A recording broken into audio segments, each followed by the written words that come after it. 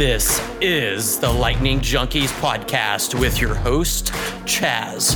On this week's episode of the podcast, we have Fiat Jeff and Rusty Russell, and we're doing a contrasty thing between different Lightning Network devs here, and they're kind of different worlds, and maybe trying to put AnyPrev out in there, maybe. Just a quick reminder before we jump into this episode that you can support us by listening to us on Breeze or many other value for value apps that would allow you to support us with Bitcoin over the Lightning Network can be found at podcastindex.org/apps. And you can personally support us here at the Lightning Junkies podcast by going to lightningjunkies.net/support. Now that's out of the way. How are you guys doing today? Hey, I'm fine. Fiat Jeff here. Rusty here. I'm good too, and looking forward to it. I think most people that know anything about the Lightning Network know who both of you guys are. For different reasons, I think. Obviously, Rusty is a protocol developer, and Fiat Jeff, as Rusty was kind of describing you before, runs the full gambit of a full stack developer. So maybe the first question would be, Fiat Jeff, how would you describe yourself as a developer? Would you say, don't describe me, I'm just working on Lightning? Yeah, basically that. I say programmer, never say developer. I don't know if this is the correct word. I think it's like an old-fashioned word these days. Fiat Jeff just tends to push the boundaries of things. So he comes to us with these great weird requests for stuff he's trying to do that makes it kind of like, oh, that's kind of cool. And he's someone who's continually exploring the boundaries, I think, and just hacking on stuff. So programmer is great, coder, hacker, these all fit. Yeah, I think I was thinking hacker, but I wasn't sure if that was still the appropriate term. Maybe the 1980s definition of hacker, where it's just, I enjoy being on my computer. So, okay, kind of going from there, I think maybe the biggest example of this phenomenon where Fiat Jeff might kind of step in and try to help with things he might consider missing in, maybe the Bolt spec or maybe just Lightning Network in general is LNURL. Fiat Jeff, do you want to briefly let people know how that kind of started and what the thought process was and all that? I didn't create that. It started on the BLW. The BLW guy and someone else wanted to do a way to request channel opens from a service to the wallet. Okay, so it was my misunderstanding then. Sorry. And then they invented that thing that later was called in your channel.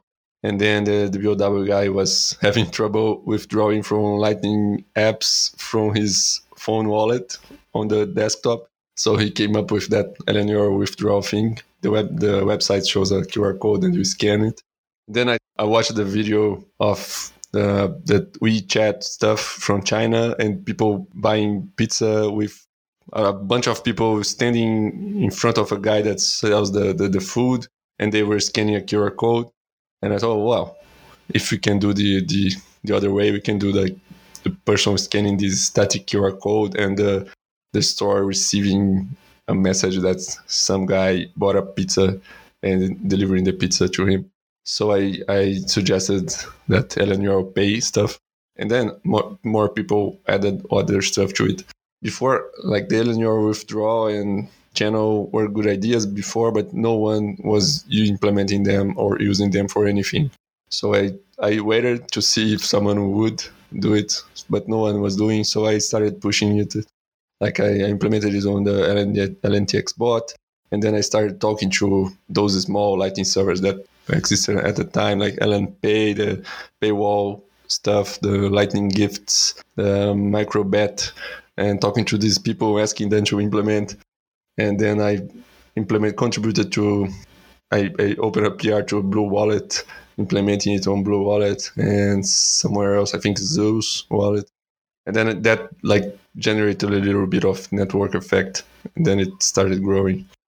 I guess the reason why I would ask, so I apologize for misattributing you there.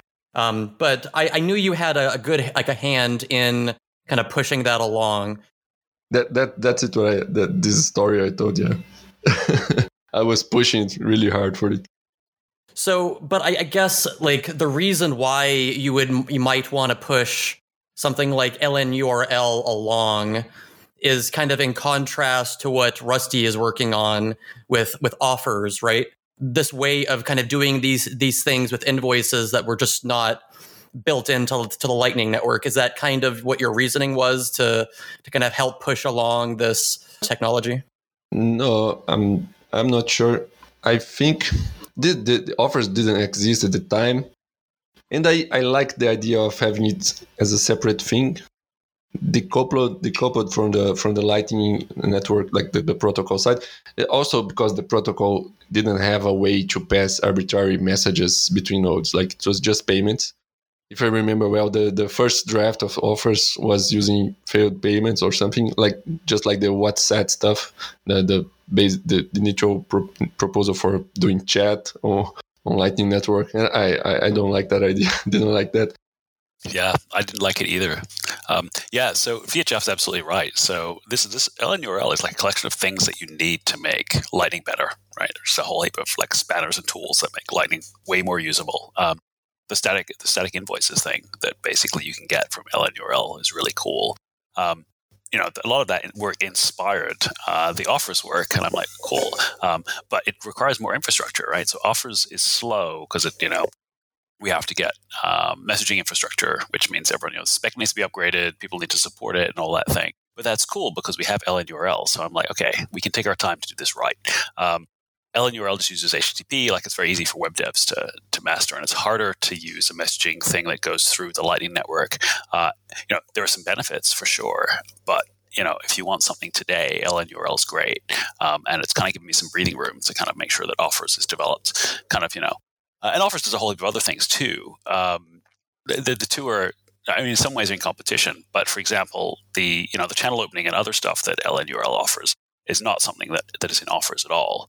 I see LNURL as a great layer on top of bits that people wanted, that wallet devs wanted to make things work better. Rusty, what do you think of this, like the idea of turning Lightning into a generalized message network? Like you can pass any messages. Is that scalable? I'm not sure about this. If it's restricted to payment stuff, but if you open like to anything, I'm not sure it will work. So the problem is people are doing it already, right? People are using failed payments as this message. So it's like, well, let's give them a lighter way of doing that. So the thing about Onion messages is there's no state, which is nice. The Onion message itself contains the blinded return path. So, but there's no errors. Basically, if something goes wrong, you just have to retransmit and stuff like that. So it's really, really lightweight for nodes. They just decrypt it, unwrap it, and push it onwards. So it's like just making a Tor-like network inside Lightning. Yeah, it is the dumbest possible, simplest possible network using the existing kind of Onion format and everything else. So it's really easy to implement. And the only thing is the CPU usage and the network usage. It doesn't use up HDLC slots or anything else that you get with bogus messages. So that it's pretty easy to implement. We've obviously got it in C Lightning. There's the draft spec out for Onion messages.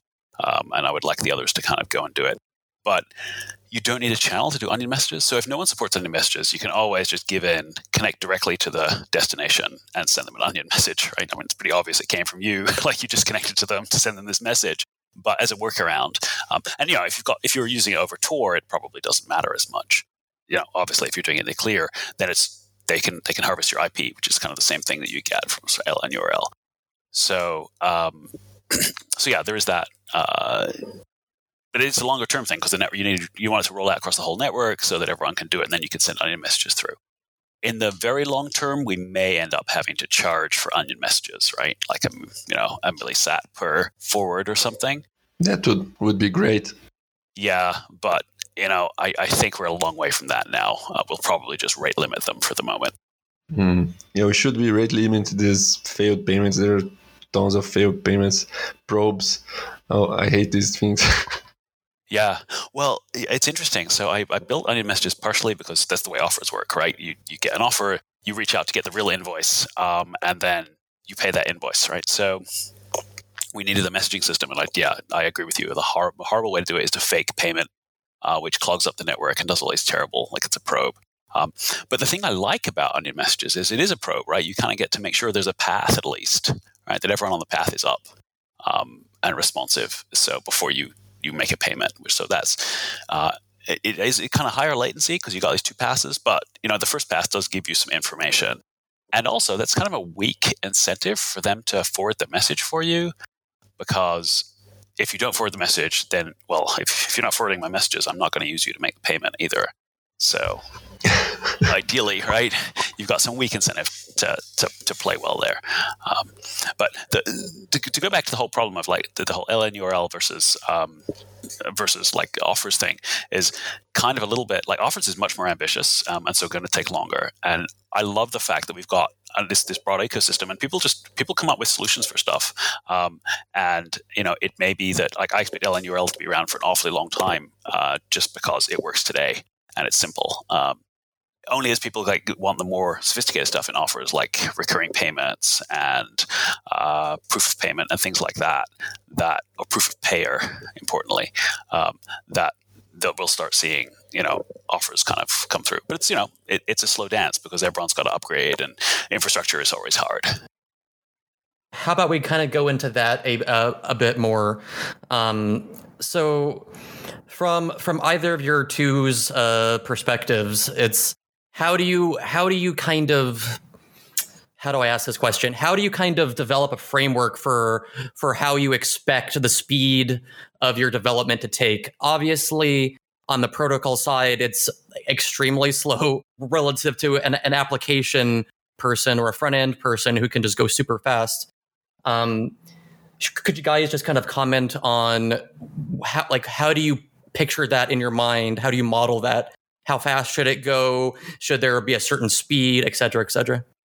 So I can describe why it's slow. And the obvious one is that, you've got to not just implement it, but you've got to spec it out. And that slows you down for two reasons. One, because you've actually got to write the text that says you should do this, you should not do this, all that stuff. But it also slows you down because you've got to think about it a lot more. You're not like, oh, I can just fix this later. You have to actually know, oh, crap. How will we fix this later? How will that happen? All those things. So that slows you down a bit. But the other rule is that we don't get something into the spec where it's like, it's all good to go, it's on the network, until you've got two independent interoperable implementations. And that has saved our ass so often, because the second person comes along and goes, cool, I want to implement this. And they really look at it, right? And they're like, why did you do it this way? Why not this way? Like, it would be easier for us if you did it this way. Or this is just dumb. Or, if we did this, we could do these other cool things too. And that happens almost every single time. Because, it's one thing to read a proposal. It's another thing to actually try to make it work with your code. And so it's not just a token thing to have the second implementation. It's really important. And it turns out better. But yeah, that takes time. So firstly, you've got to have two projects that it gets to the top of the priority list. And there's a lot of stuff you could be doing, right, in Lightning today. So, you think it's important. You do the spec and you do the implementation, you get yours working. And you've got to find some other wallet developer or some other Lightning node developer who also is excited enough to get to the top of their priority list. And then they go through and then they give you feedback. And then you kind of rev the spec. And then you finally, that may cause the first person to have to modify their implementation to fit the changes that are being proposed. And you go back and forth until you're both really happy with it. And then you go, right, you make it work together. You test that it does actually work, and sometimes that proves, I thought that sentence meant this. Oh, I thought it meant this. Okay, let's clarify the spec, right? Let's decide which one and fix it. So, you do all that, and then it finally goes into the spec. And at that point, you go, cool, we're live on the network. Everyone can support this, right? It's not just an experimental weird thing anymore. And then you see it start to roll out. So there's all these kind of stages that it goes through. Mainly because we don't want random crap on the network that breaks and you have these horrible hacks to try to work around it. But yeah, that's going to be a slow process. But, it does get us some pretty good, robust results in the end, right? Things that we go, cool, we're going to be happy supporting that in 10 years' time, right? We're happy for somebody writing a new Lightning implementation from scratch that they're going to have to do this. And, they're not going to look at us insanely and punch me in the face when they see me at a conference because I did some stupid, crazy stuff in the spec. Yeah, it is. So that's way slower than here's a cool hack I can do. Let's go hack it. But you need that too, right? People have got to be experimenting, and so if you get this right, you've got your experiments happening on one level, and you've got your okay, cool. We're prepared to live with this forever. We're going to marry this kind of level, and that's going to be slower. On the application side, at least my hobby do everything style is just I come up with an idea and start implementing it and abandon the other ideas. Then I come back to the other ideas and I don't calculate anything. But let me ask you something, Rusty. What do you think of the idea of having a BIP style thing for optional features, like either in the Lightning layer or in like around it? Because I think like you have a very solid base on Lightning, like the basic messages and that these things that will never change probably. And then there's a ton of stuff that could be done on the top, like key send and whatever. These things, I don't think they ever should be put inside the core spec. Like the core spec, I imagine it's better if it remains small and solid. And then you can have a bunch of optional stuff. And I think the idea of the network was to have a bunch of optional stuff because you have these features bits. Like KeySend is a really good example there. So KeySend doesn't have any spec. You've got to read an implementation to figure out how it works. And that sucks, right? That's even worse than having like at least if someone had like something somewhere you could point at it wherever it was. So yeah, a few people have kind of said, hey, we should do this kind of split between like core and like optional extra stuff, which I think is actually a really good idea. And I wonder if we should go, well, let's just do Bolt like 100 and above is like optional stuff and advice kind of stuff, like, because there's a whole lot of people building stuff and, there's a lot of best practices that isn't really like a requirement, but, you probably should think about it kind of thing. I think maybe Bolt 11 maybe should be part of this non-core stuff. Although at this point it's so widespread, but like someone could came up with another way of transmitting payment data that's better, and then slowly people could be changing to that. But yeah, I don't think this will happen. Yeah, well, that's Bolt 12. Bolt 12 replaces Bolt 11, right? So, we could put that at like Bolt 100 plus. Cool. That's and 100 plus could be LN URL and a whole heap of other things. It's like here's the stuff that you should look at implementing on top of Lightning. Bolt 11 is just the encoding, right? So in Bolt 12, you send the same data, but in different not the Beth32 encoding. Yeah, there is a Beth32 encoding. So the reason I abandoned Bolt 11 is it wasn't extensible either. There's no way to put new fields in Bolt 11. You can jam new fields in there, but you can't indicate whether or not these fields are compulsory or not. So in the wire protocol, we've got a really good method for saying, cool, this field is compulsory, this field isn't. It's also really tied to Beth32. It's like a 5-bit protocol. I was proud of it when I came up with it, but if you try to send that across the wire rather than in a QR code or something, it's just messy. Even the signature requires the encoding. Right? There's no separate thing between the encoding and the signature. So Bolt 12 is basically the same as the wire format, and then you just turn that into a Beth32. If you want to present it, you present it as Beth32. That's great, but it has a real format underneath, which is more compact than some of the mess we did in Bolt 11. Bolt 11 has like this 1024 length limit on fields because we had 5 bits to play with, or 10 bits. We chose 10 bits, like 2 5-bit fields, and stuff like that. I was kind of really hacking the bits to try to squeeze Bolt 11 down, and some of those trade-offs were not great, particularly when people want to put blinded paths in things. This idea, so Bolt 11 has route hints. You can go, cool, here's how you can get to me. But they're pretty open. They tell you exactly how to get to someone. And while you can obfuscate that a little bit, what we really want is a blinded path where you go, cool, talk to this node here, give them this blob and put that inside your onion. And here's a series of those. And basically, you don't know what you're putting in the onion, right? It unwraps it and it goes, cool, now I know where to go next. So you can provide this blinded path. But those get pretty big. So, we start to get into problems with Bolt 11 there. And yeah, implementing Bolt 11 is pretty freaking awful, whereas implementing Bolt 12 is trivial. Like, it's really easy. So yeah, there's a reason to do that. And I wanted to extend it with new fields and stuff. A vendor field, like, this is a common request, right? There's no vendor field in Bolt 11. There's a description field, and people often put the vendor there. Like Strike puts Strike in there. Like, well, it doesn't tell me what I'm paying for, right? Like, why? Who am I sending this money? Like, I'm sending it to Strike. Yeah, great, but who am I sending it to? Why am I sending it? I don't like the vendor field. I think there should be another thing that ties public keys to vendors, like some central registry or something that the wallets can query to say, oh, this pub key is from some vendor. That would add more credibility to the vendor field or something. So the vendor field is optional, but I wanted to stop people putting stupid vendor information in the description. So that's why. Somebody actually came up to me and said, actually, to be a legal receipt, it needs to have a vendor for us. And I'm like, I looked at the law in Australia too. That's the same. You have to, one of the things you need is a vendor field. You need to say, who is this from? Now, it's not authenticated, right? They can put anything they want in there, like same with their node aliases. But people actually want this as a separate field. And I'm like, okay, we'll put it in as an option.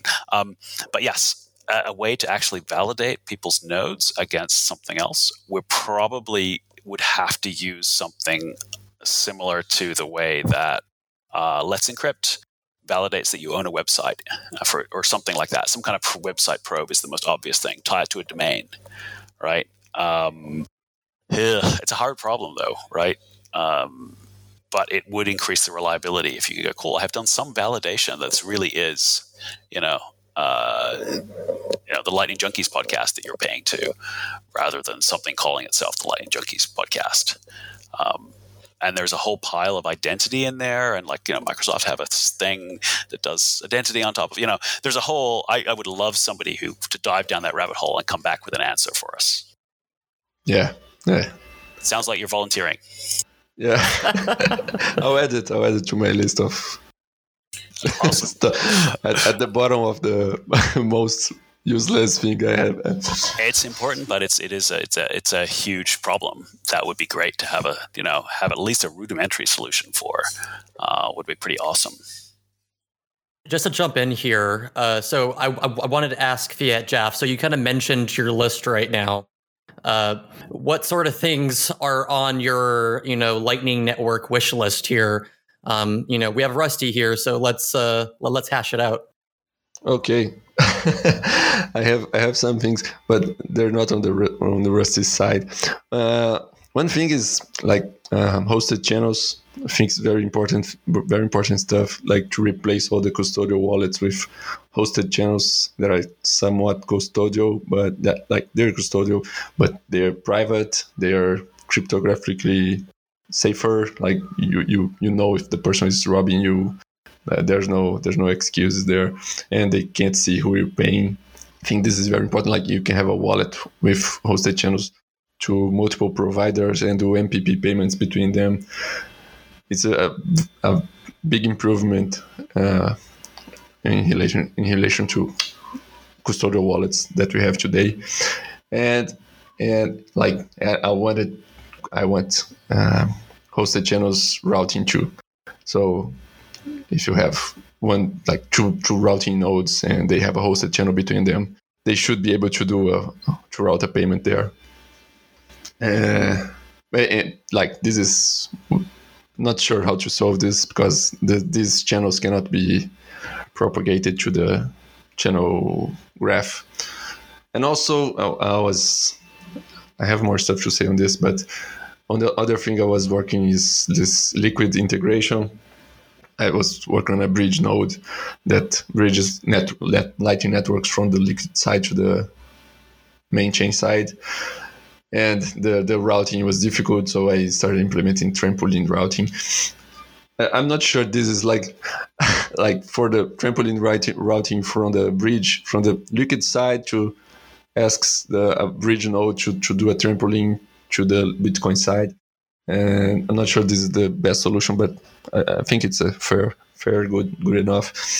But I was thinking, in the future, if we have the Lightning Network as a core network and a bunch of different networks around it that can integrate with it. Like this Liquid network could be there, and it could interact with the normal Lightning network. And hosted channels, like each one is its own network. Let's say we could say that, and maybe some other sidechain or something. You can have a network there, and there is this proposal for having state chains and Lightning channels on top of state chains is also something possible, but wouldn't fit in the normal protocol. It would be slightly different, and also you wouldn't be able to announce these channels on the routing graph. So I'm not sure how to solve this. Please solve it. Yeah. So this is, interestingly, this goes back to the original sidechains paper that Blockstream released before I joined Blockstream. Like right, their opening thing was talking. They pointed out that you can do atomic swaps in and out of like a sidechain, because even though your sidechain mechanism may require 100 blocks or whatever delay, but of course with the Lightning Network, that's an atomic swap for you right there. So just use that to get in and out is a great idea. The gossip propagation rules for a sidechain would probably be different. For anti-spam reasons, we require that you prove that you own the channel, like basically that there is a UTXO before we'll accept your gossip message about it. All the hard problems in Lightning we solve by going, well, we'll just use Bitcoin, the main chain, to solve that, right? And this is one of those examples, right? So it's hard to do gossip about chains you don't know about, because you can't validate the proof. You could probably use a new UTXO model similar, but you may want to use something different. But then you've got to handle, how you handle spam for the network and things like that. So, but I think it should basically work. You could have a separate gossip messages. And at the moment, everyone will ignore gossip messages on networks they don't care about or know about. In fact, when you connect with a NIT, you're supposed to say what networks you care about. So your partner can even filter messages for you. Go, cool, I know you don't care about the Lightning, the Liquid network, so I'm not going to send you any of that gossip. Or you do, and so I'll send that all to you. But if they do, you'll just ignore it anyway. So we can have gossip about other networks, but it does mean that you've got to track two networks. The other side is more important, but if you're on Liquid, it's likely that the Liquid Lightning network will be a small subset of the total network. So if you're receiving a payment on the Liquid side, the sender can use like that blinded paths stuff or routing hints to reach you. But from the other side, it's more difficult, because you don't have an easy way. It's possible to receive the gossips, but I couldn't do that on the C-Lightning plugin. Receive the gossip messages and forward them. So I'm doing this trampoline thing. Let's see what we can do about that. C-Lightning gossip, other networks. We should definitely support that. I think trampoline messages is trampoline routing is good enough. It's a good thing to have, maybe. Yeah, I agree. That's kind of exciting. So just for those who don't know, I should disclose here, I work for Blockstream, and one of our products is like this Liquid sidechain. That's a federated system where basically it runs the different rules. The federations sign off on each block. The blocks are like 1 minute apart, like clockwork, rather than this Poisson process that we use for Bitcoin. So it's this different trust model.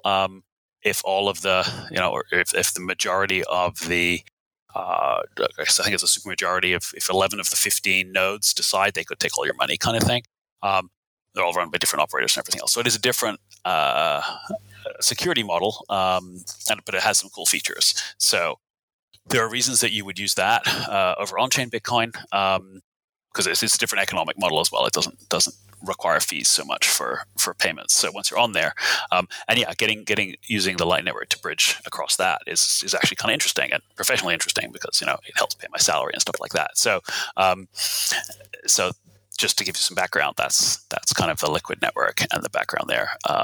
As I said, atomic swaps were talked about for that before Lightning even existed. So it's kind of cool to see that come together as the two parts. And Fiat Jeff, I am taking notes of everything you're saying. Okay, let me say another thing then. What do you think of these closing channels? Like, I'm very annoyed at this, that we close channels to redeem HTLCs that don't exist. Like, this is very weird and wrong. We shouldn't be doing this, right? Right. Okay, so Dust HTLCs. that's easy to fix, right? You can, I'm not sure it is. well, you can just kind of go, well, that's not worth me closing a channel over. But then what to do with that unresolved HTOC?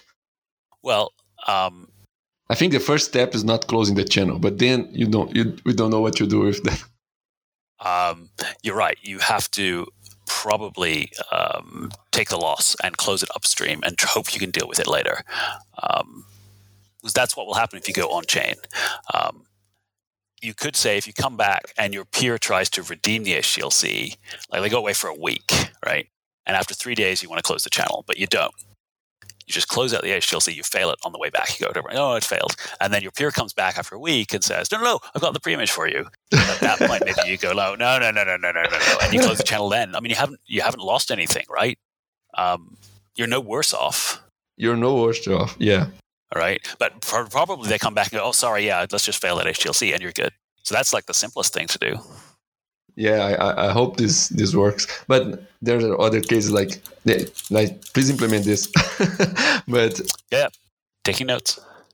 On the other side, like if you have a pre-image and you're sending a pre-image to the node and it's not responding or it's offline, and then it comes back a week later and says, you didn't give me a pre-image. Now pay me, please. And then, no, I had the pre-image here. You didn't want it. You didn't take it. But you could still choose to close in that case or not. I mean, you may end up in an argument, but you're talking about a dust HTLC, so you're talking about a tiny amount of money. You've got to decide, is it worth you closing or not? Now, there's got to be some arithmetic in there. But the problem is that if there's a logic, like if one side always loses, the other can exploit that and do 1,000,000 times.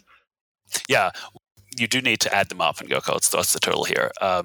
It also depends who's paying the fee for closing, right? If they opened the channel, then it's free for you to close. So there is it's a bit of a dick move to do, but you can close the channel because you know they're paying for it, maybe. But fundamentally, with really small HTLCs, you're relying on that. Enforcement is really expensive. That going on chain is expensive, so you try not to do it. I will need to think about what we do the other way. If you want to redeem the HTLC and they're offline, do you just close on them anyway? You could use the statistical method, right? You could go, you'll sometimes, but don't always do it, right? So that it's not as likely to be gamed. People can't count on it happening. We could do something. Almost anything we do would be better than just closing and getting upset with them. Good, very good point.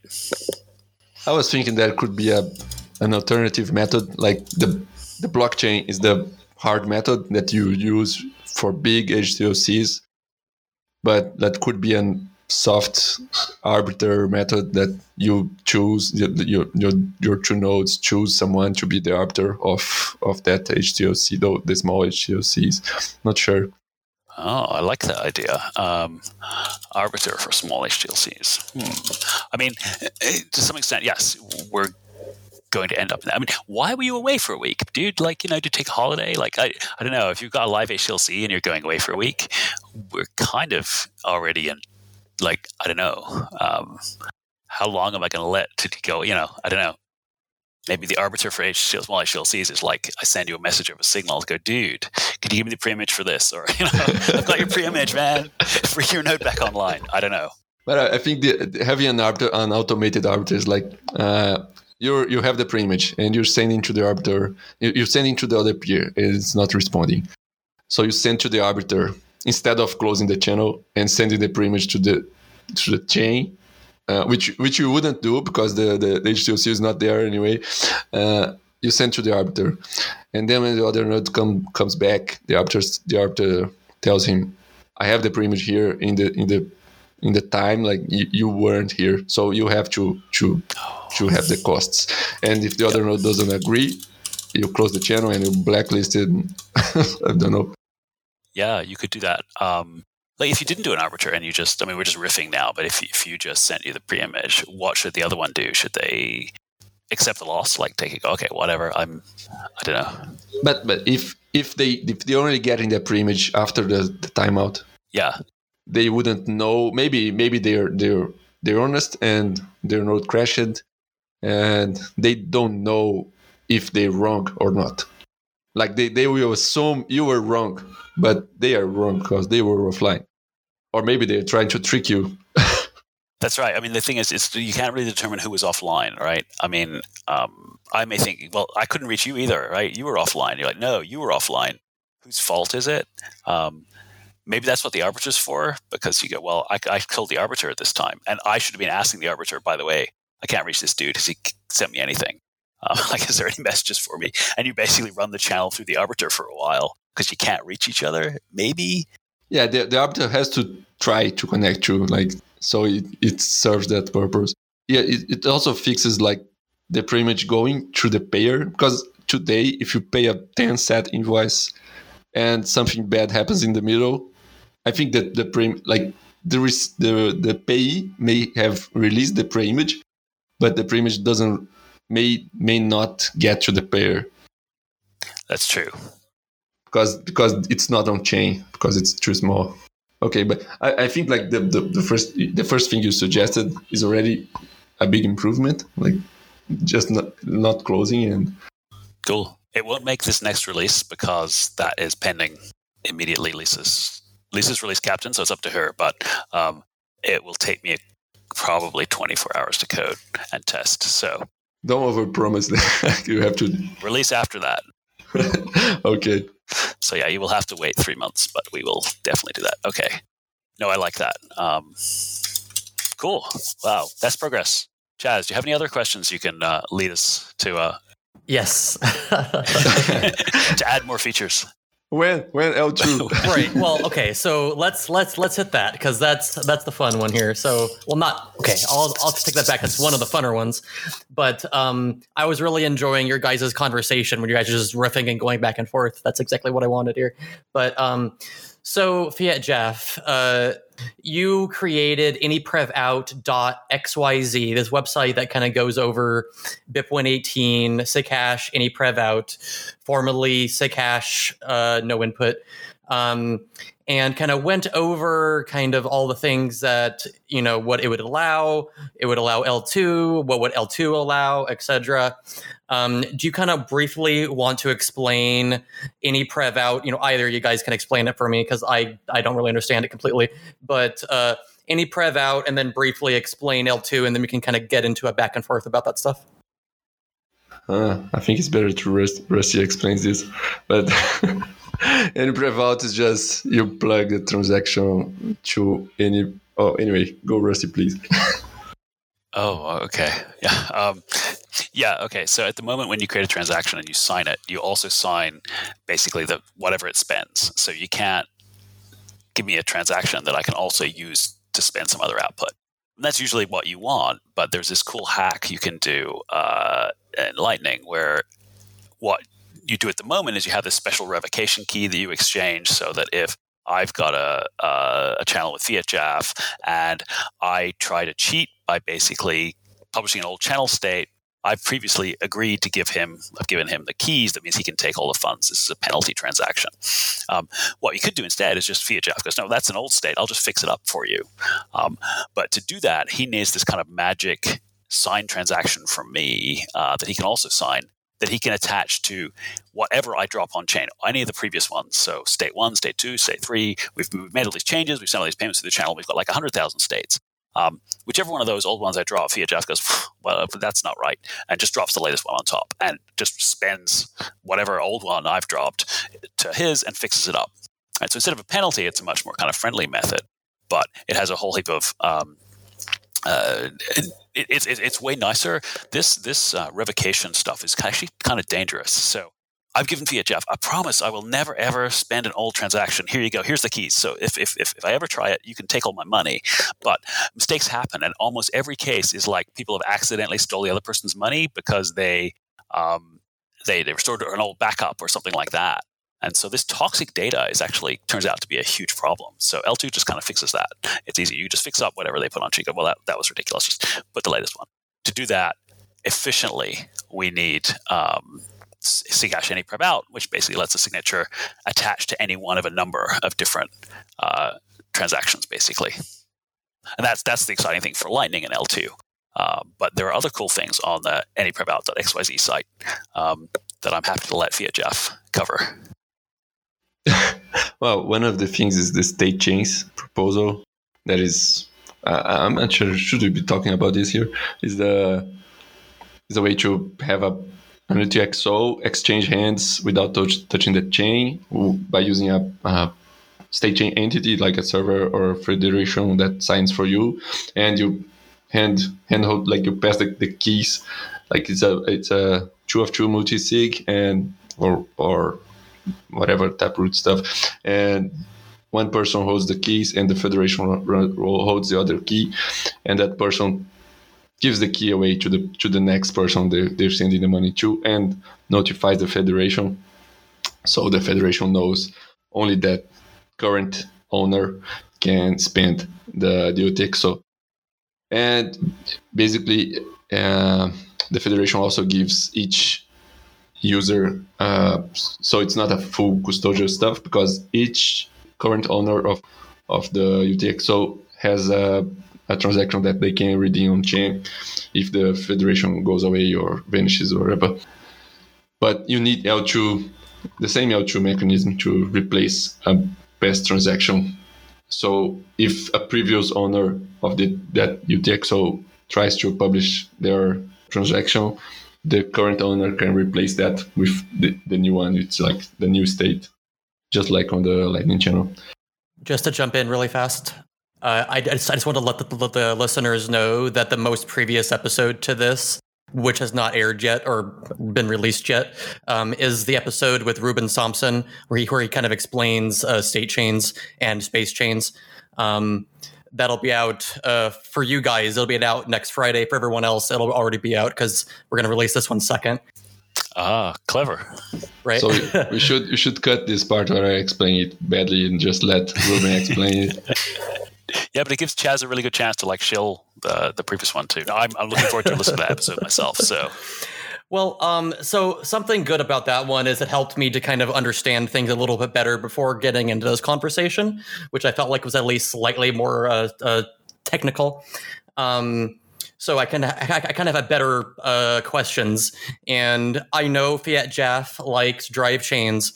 So I thought maybe versus kind of rehashing the same things I did on that episode, that we might go to a different place, because Ruben didn't really want to comment on drive chains too much. He hasn't really looked into them. And I'm wondering if Fiat Jeff could give us a better contrast between drive chains and space chains. Because I feel like, obviously they're not the same thing. One's a two-way peg, one's a one-way peg, etc. But I feel like they have relatively the same goals. Do you have any particular opinion on that, Fiat Jeff? I think they don't have the same goals. Like space chains, for me, is a way to do blockchain stuff without shitcoins. Like there's some things that are interesting to do in blockchains, like the name stuff, like the name coin idea, but without the name shitcoin and other things. And like space chains allows you to do that. I especially don't like very much the idea of Ruben's idea of having a space coin that is a one-way peg coin created from Bitcoin. It's kind of a shitcoin too, but it tries hard to not be a shitcoin because it can't go pump and dump on investors and stuff. But I like more like having a blockchain that exists without a native currency on it, and you can have names on it and pay the miners like out of band through Lightning on the websites, or you can have a space chain with some assets there, like whatever asset, like maybe a Bitcoin asset issued by someone or dollar asset, and then you pay the miners with these assets, the space coin miners. Yeah, that's it.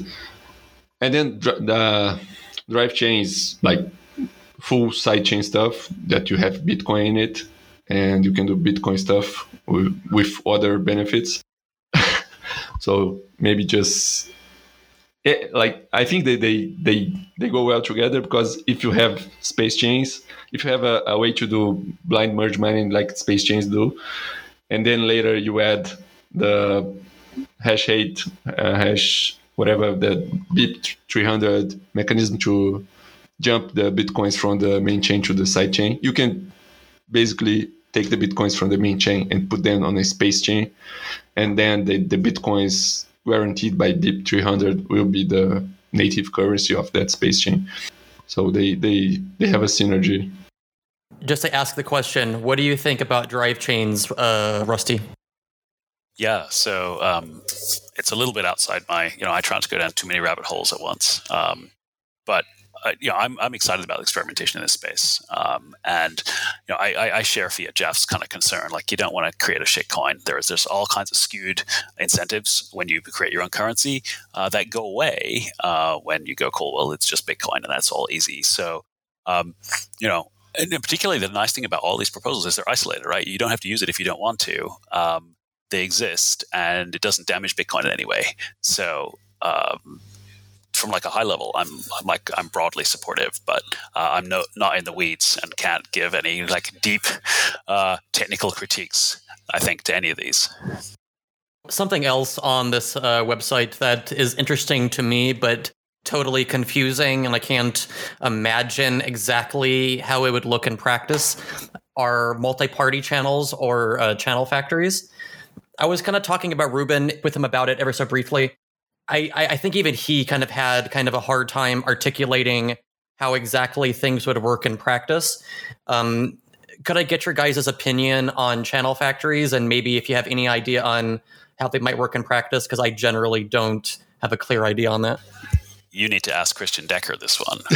So the whole channel factories thing is really his plaything. But just from a high level.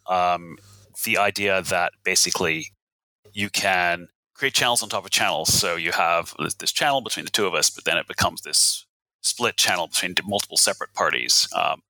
But the trick is that you can unroll it so that you kind of re-anchor it back to the beginning, and you get, there's a lot less trust issue. You still have the availability issue, I understand. So like if we've got a channel and one of us goes away, we need two signatures, we're screwed.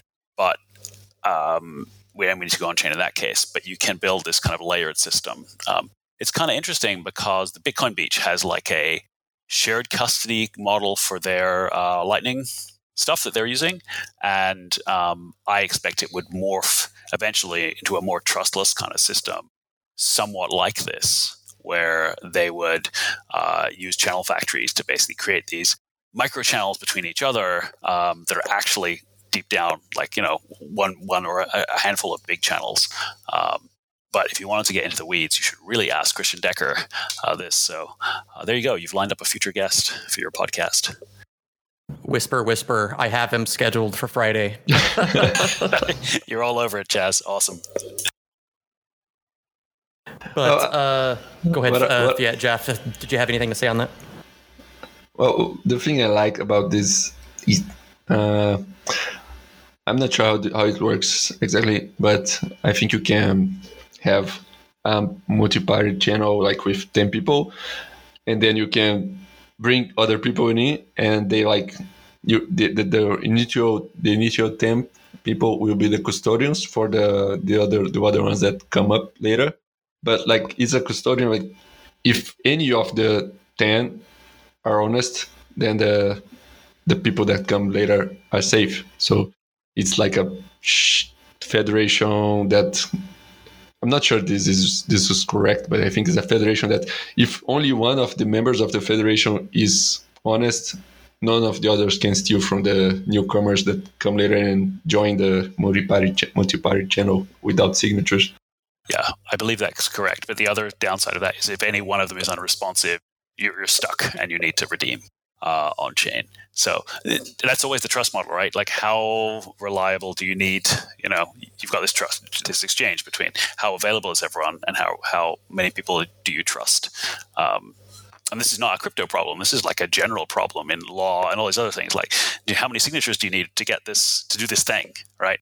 It fundamentally is this trade-off. So it's sort of fundamental as I understand. But it makes more sense. Let's assume that in the future everyone's got good backups and good backup systems and everything else. Then it might make perfect sense to have this. And of course, the funds aren't lost. It's just that you do have to have an on-chain event if those 10 kind of fail.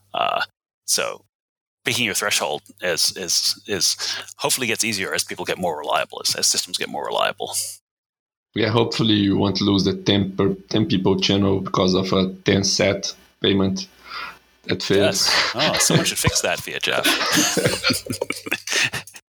Kind of moving along here really fast, I had a question for Rusty specifically. So anyone that watched our previous show with Rusty would know, or just know in general, because people know about Rusty, is that he started his I'm not sure calling it starting your dev career, but just you used to do Linux kernel dev, and you did that for many years, from my understanding. Kind of awkward question, but have you ever experienced a similar kind of dynamic where you're working on, like, quote unquote, the super important stuff, and then there are other devs throughout the ecosystem that would just take it upon themselves to take ownership of various things, kind of similar to how Fiat Jeff's doing here?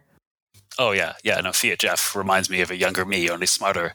That's very much the model. Like with any open source kind of volunteer organization, people come in and go, oh, this is really cool. I want to go do this, right? And they just start diving in and doing stuff. And that's like what Fiat Jeff does, right? He's like, oh, this would be cool. We should do this, and we should fix this. And I don't know how he has enough time in the day to do it all, but it very much reminds me of that vibe that we had in the early Linux days, right? I became maintainer of the firewalling stuff because I had some hacks, and I kind of sent them to the maintainer and went, oh, cool, I think we could have this thing. And they liked it so much that they ripped out the old code, put mine in.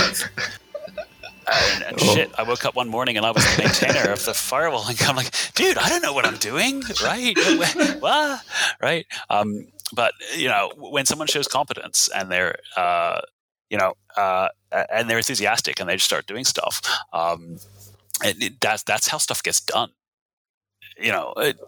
It very much has that very similar vibe to kind of like, and the other thing is, like, Lightning is such an open field. Like we've had a pretty broad ranging discussion, but we could continue this discussion for another 10 hours on all the cool things that we can do with Lightning.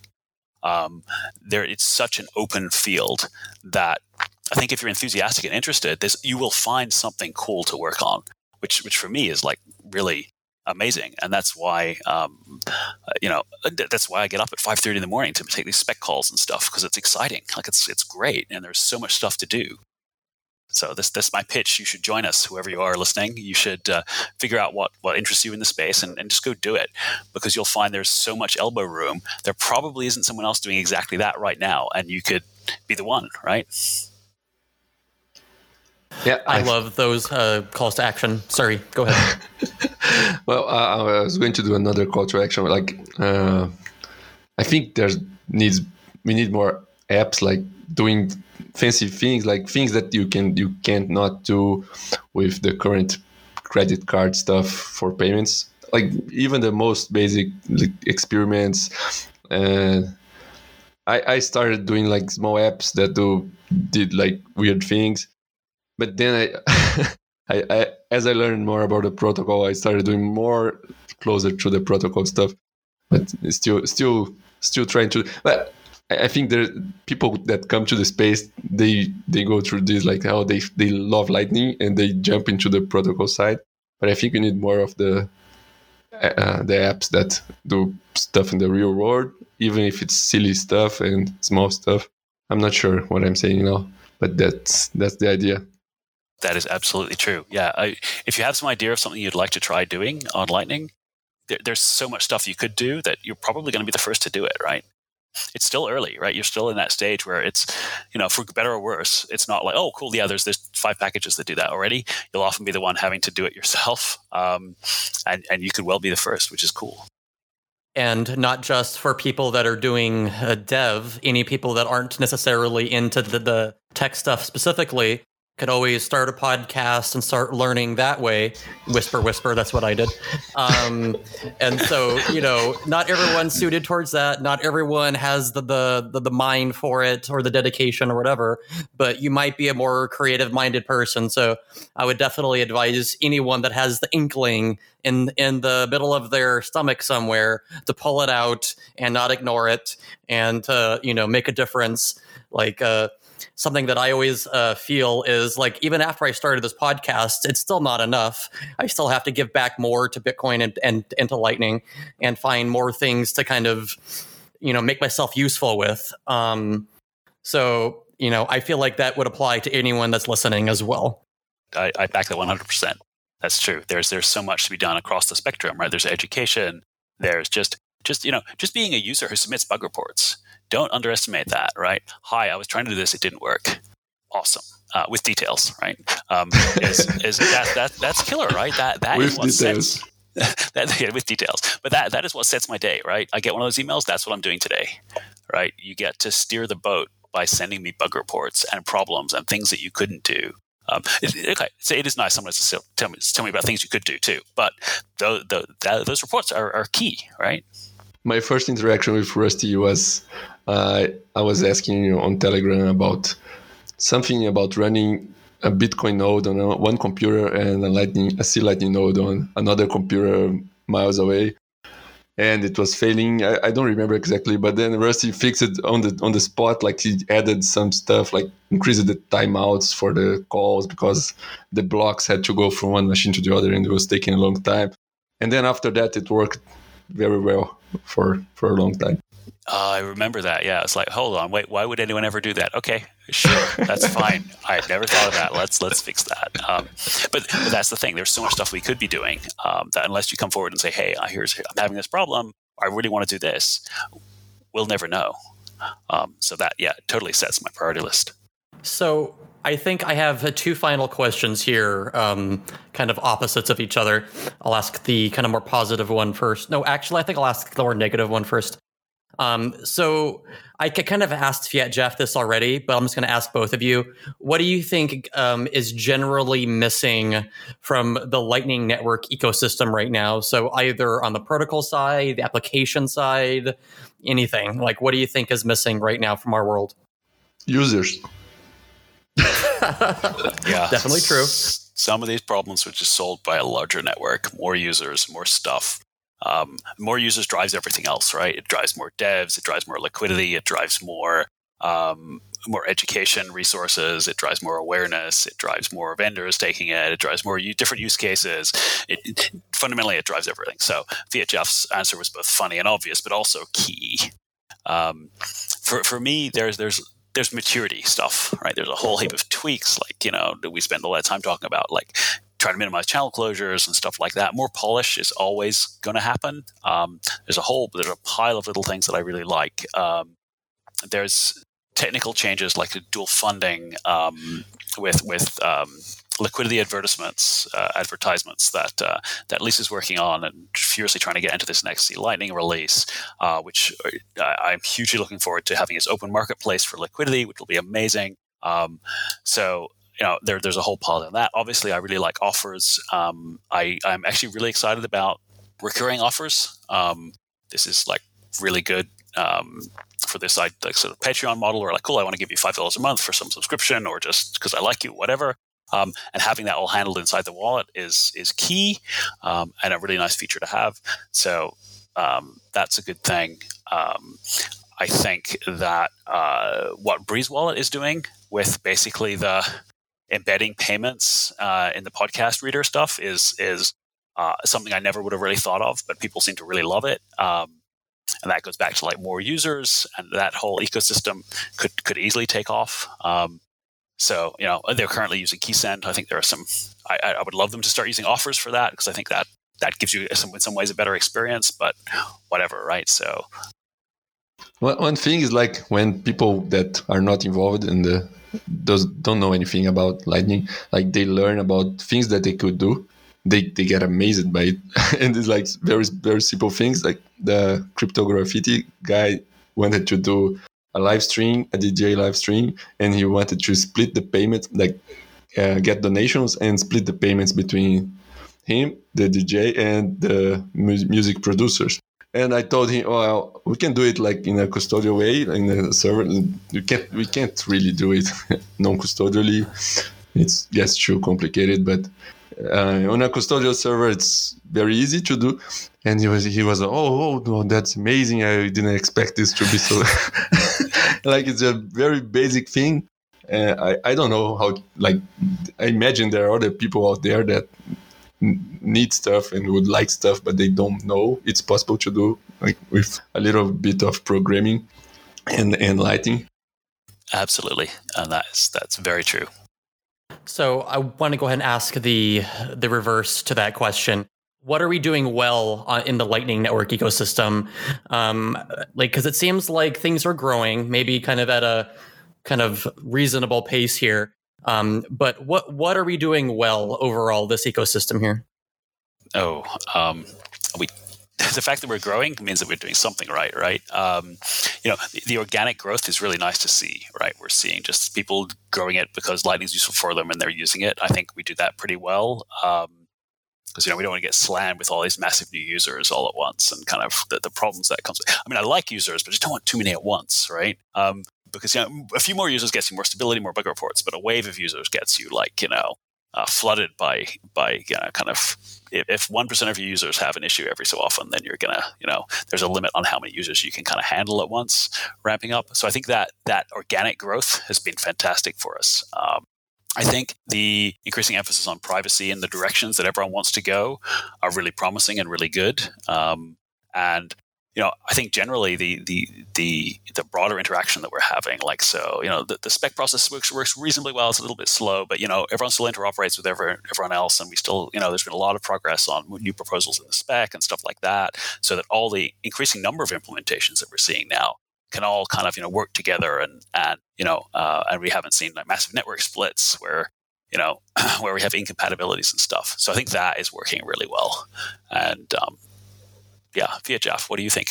What do you think are the good things? Well, I am very optimistic because I think we have all these other scaling solutions besides Lightning, like state chains, side chains, whatever, and drive chains, but I think Lightning will be the core payment method for everything in the future. Like if we get Bitcoin adopted more and these other things start coming, like we will have, I imagine, like interoperability between all them using Lightning as the core. So I think we're on the right spot here, and I would like to see more progress on these sides, like making Lightning the core network for all payments, whatever. I think we're on the right track. I agree, and I must say it was gratifying because sometimes it feels like everyone in the Bitcoin world is all about store of value, and the Lightning Network is kind of not on their radar. But then I've got to say, and I don't usually get too pumped about stuff happening in the broader ecosystem because it's good days and bad days. But the El Salvador stuff, that interest was led by the Lightning Network. And that's refreshing to see. Yeah. That is a Lightning Network story of people actually using it, actually needing it, actually finding it useful. And, that for me is gratifying. It's like we always kind of said, hey, this is important. But the narrative's, really shifted while we're working on the Lightning Network to be, it's store of value. And we're kind of like, well, payments are important. I thought, well, maybe they'll come out of store of value. Eventually everyone will have Bitcoin and they'll now then start looking to how to spend it. So it was nice to kind of see that. Yeah. Amazing. I think we're going to go ahead and stop there. Was there anything else you guys wanted to hit before I ended the show here? Well, I'm hoping at some stage we can do this face-to-face, then I can get Fiat Jeff's autograph. So my life will be complete. You're not recording anymore, right? I'm still recording. But all right. Well, we'll assume that's a no for now. And so could I have Rusty go ahead and let the listeners know how they can find you on the interweb? Yeah, so I'm Rusty_Twit on Twitter. That's probably the best way to contact me. But if you Google, you'll find me. Rusty@blockstream.com is my email if you want to reach out for some reason. But yeah, I'm always happy to chat about Lightning and related things. So. And Fiat Jeff? I have a website, fiatjeff.com. Very nice domain. There are links there. Yeah, it's FiatJeff everywhere. So anyprevout.xyz. yeah, that's what Jasmine likes. Like the most useful soft fork someone came up with. Much more useful than Taproot.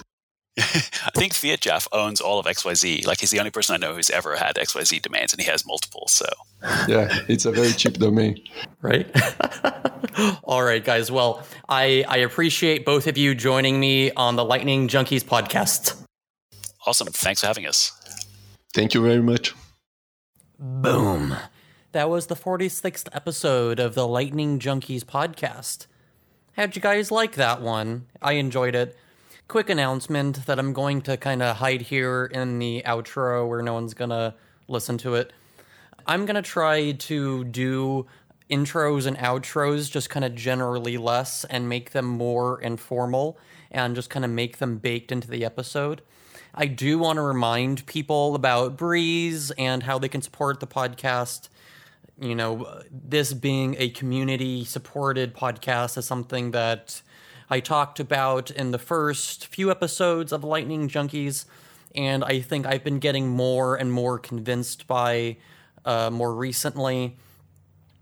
Someone, randomly donated or, provided a value for value transaction, whatever the fuck you want to describe that as. But, someone, gave us a good amount of Bitcoin to cover our expenses for many months on end.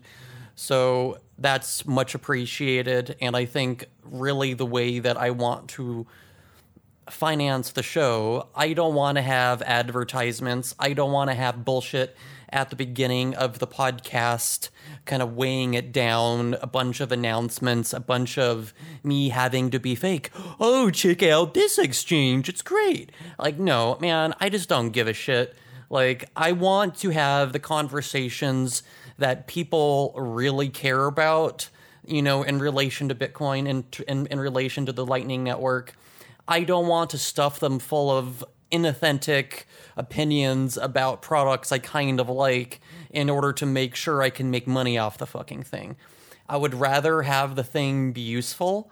I would rather produce useful content first and just be pissing money away versus having money come in but actually have the podcast be a vacant, useless, like, commercial piece of shit. So, that's where I am in reality.